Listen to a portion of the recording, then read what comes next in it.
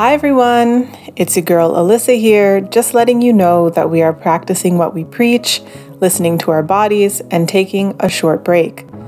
Instead of a full episode, we have some of the lost tapes from episode 5, Lord Take the Wheel, where I give my full breakdown of the documentary You Belong to Me, Sex, Race, and Murder in the South.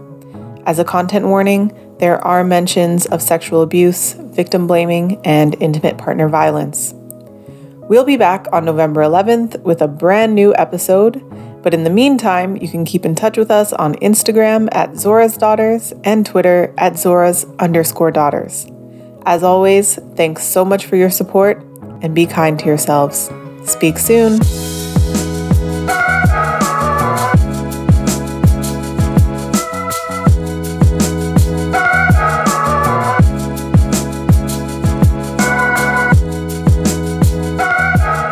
I'm not going to go too deep into it. I feel like, if you read it and you have questions, feel free to, shoot us emails. And one of the things that I do want to highlight in the essay that I think would be pertinent to this conversation is me asserting that, like, Black women and girls, like, we've been talking, right? And who hears us, right? Which ones of us are heard? And it's typically those with class, skin color, pretty and thin privilege who get heard. And even then, it's through this distortion of racism that fetishizes, these women and girls. And that's the only way that people will be able to hear, your Black ass is like through this like fetishization of, oh, well, you're this kind of Black or you're this kind of person.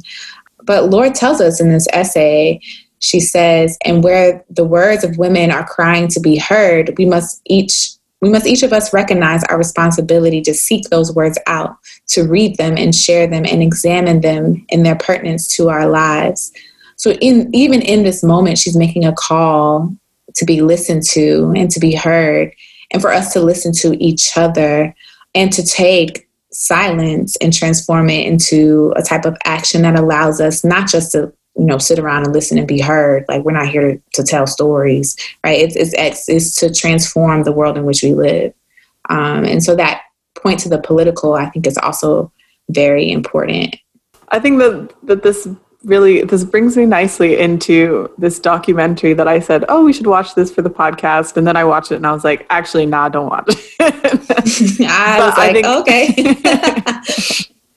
So it's on Amazon Prime. It's called You Belong to Me, Sex, Race, and Murder in the South. It's a documentary from 2014. And the story in itself is very interesting. The documentary, on the other hand, is a little sketchy. So in 1952 in Live Oak, Florida, this Black woman, one of the richest Black women in the state at the time, Ruby McCollum, she walked into her white doctor's office and shot him 4 times in the back. So in this documentary, they're calling it an unsilencing. They want to tell this story, tell Ruby's story, because there's a debate about why she did it, and it's actually a story that continues to resonate in Live Oak today. People still kind of feel like the weight of it, and so they speak to a lot of people: her family, her friends, descendants of some of the like major characters, we'll say, and even a juror who was on the jury during her trial. And so, they're all trying to understand why she did this. And so it's revealed that she was a mistress.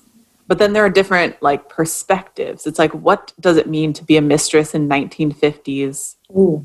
In the 1950s South as a Black woman? Can you really be a mistress? Like, does she have the choice to say no to a powerful white man in that time? I don't think so. Was she? Mm-hmm. Then there were some suggestions that she was addicted to drugs that he was giving her and all of these other things. So it was a little bit crazy. So, but I think that silencing actually really does run through the documentary. So Ruby, she testifies in her defense, and throughout the trial, she and her lawyer are silenced on so much that they're trying to say, that they're trying to do. Throughout the trial, they make the point that the prosecution made 49 objections. So to whatever the defense, Ruby and her lawyer were presenting, and 41 of them were sustained. So that means that they had to stop saying what they were saying, or going along a certain line of questioning or whatever. So she was unable to speak her truth. And then her lawyer asks whether her youngest child, who's visibly mixed race, can be submitted as evidence of the sexual relationship. The judge is like, no, that is probably, I don't know if he said this, but he was probably like, it's more prejudicial than probative. So no, my favorite line from Law and Order. So the judge denies this request. I'm sure there's a more lawyerly term for that. But Ruby's sister-in-law holds the baby up anyways. She's 1 year old, I think, at the time. She's sitting up in the gallery, the coloreds only gallery, holds the baby up. And then the judge is like, no, don't look. He instructs the jury not to look. And so it's just such a metaphor for this long history of rape and sexual abuse of Black women. And then the way that America will turn a blind eye to it. They'll ignore the fact that white women have been abusing Black women since the earliest days of the United States. And so, there's just some like questionable stuff happening in it. They interview this white woman who's like, oh, Ruby must have felt honored to be chosen by this important man. And that just pissed me off. But anyways. Honored. Oh, yes. I'm honored that he chose to coerce me into. Yeah. Like, okay, already. And the other connection that we have here is that Zora Neale Hurston plays a very important and interesting role in this whole story. She's hired by the Pittsburgh Courier. It's a very popular African-American newspaper at the time. And so they hire her to cover the story. And that made it a national story. It was being covered more than just in the city and in the state. And so people from all over the country were coming down to like go to this trial where this, wealthy Black woman shot this white doctor. But then eventually the newspaper finds out that Zora Neale Hurston was making up quotes. And so like making up quotes that made it seem like she had actually been speaking to Ruby McCollum, but the judge actually denied Hurston access.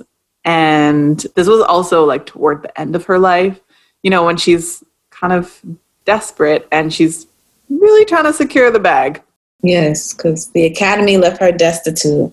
Yep. So she gets fired. But then she writes to a friend, this white man. He's a journalist, William Bradford Huey, and he starts covering the story. That helps Ruby get a retrial because she's about to be sentenced to death. The documentary, actually, in this sense, was pretty good because they were like, oh, no, this wasn't white saviorism, this white man writing about this story that helps her get a retrial. The doc makes it clear that, like, he wasn't a good person. He didn't give a fuck about Ruby. He was just like, this is some interesting human conflict. So, yeah. But anyways, so I won't reveal the end if anyone does want to watch it. But, the documentary was meant to be this unsilencing for Ruby, the opportunity for her story to be told. But the documentary really seemed to like show all sides, and I think that when you're neutral or showing all sides in situations of oppression, you're taking the side of the oppressor. So they're like, they're perpetuating the myth of the doctor being a good man. They're making Ruby seem like a Jezebel. I mean, not the producer and the director themselves, but obviously the people that they're speaking to. And then it's like, make up your own mind about what happened. And it's like, no, it's pretty obvious what happened. A Black woman in the 1950s doesn't just snap and shoot a white man for no reason. But the thing that I wanted to say, the thing that I think really resonates with our topic today is actually something Zora Neale Hurston wrote about the case. She said that the truth of this case lies on the other side of silence. And I think that I think that's true about a lot of life. Zora, she be coming through with the quotables, man. Like a true Black feminist thinker. Yeah, wow. Thanks for telling me about it. I actually am glad that I did not watch this. I would have been like, amen. But which, I mean, yeah. But it reminds me of the story that I read in my summer research about these Black women and like a Black woman in South Carolina being killed. She moved to Baltimore and she was killed at 24 by her Black male dentist boss. And the story said that they were engaged, but he was married to another woman. how much of that was like an actual engage, was he engaged or was he just pursuing her? Yeah. And so they thought that he killed her because she ended the relationship. And it's like, right. She probably just turned this man down.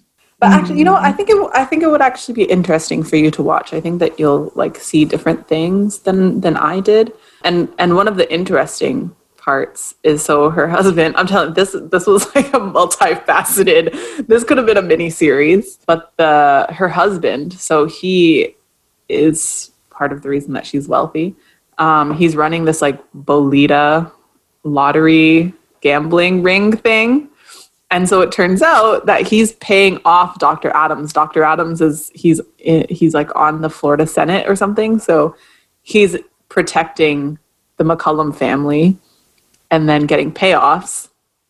And then the day that Ruby kills the doctor, Sam McCullum, the husband, he just like throws all of their money in a suitcase, gives it to some of his family, and then like flees the town.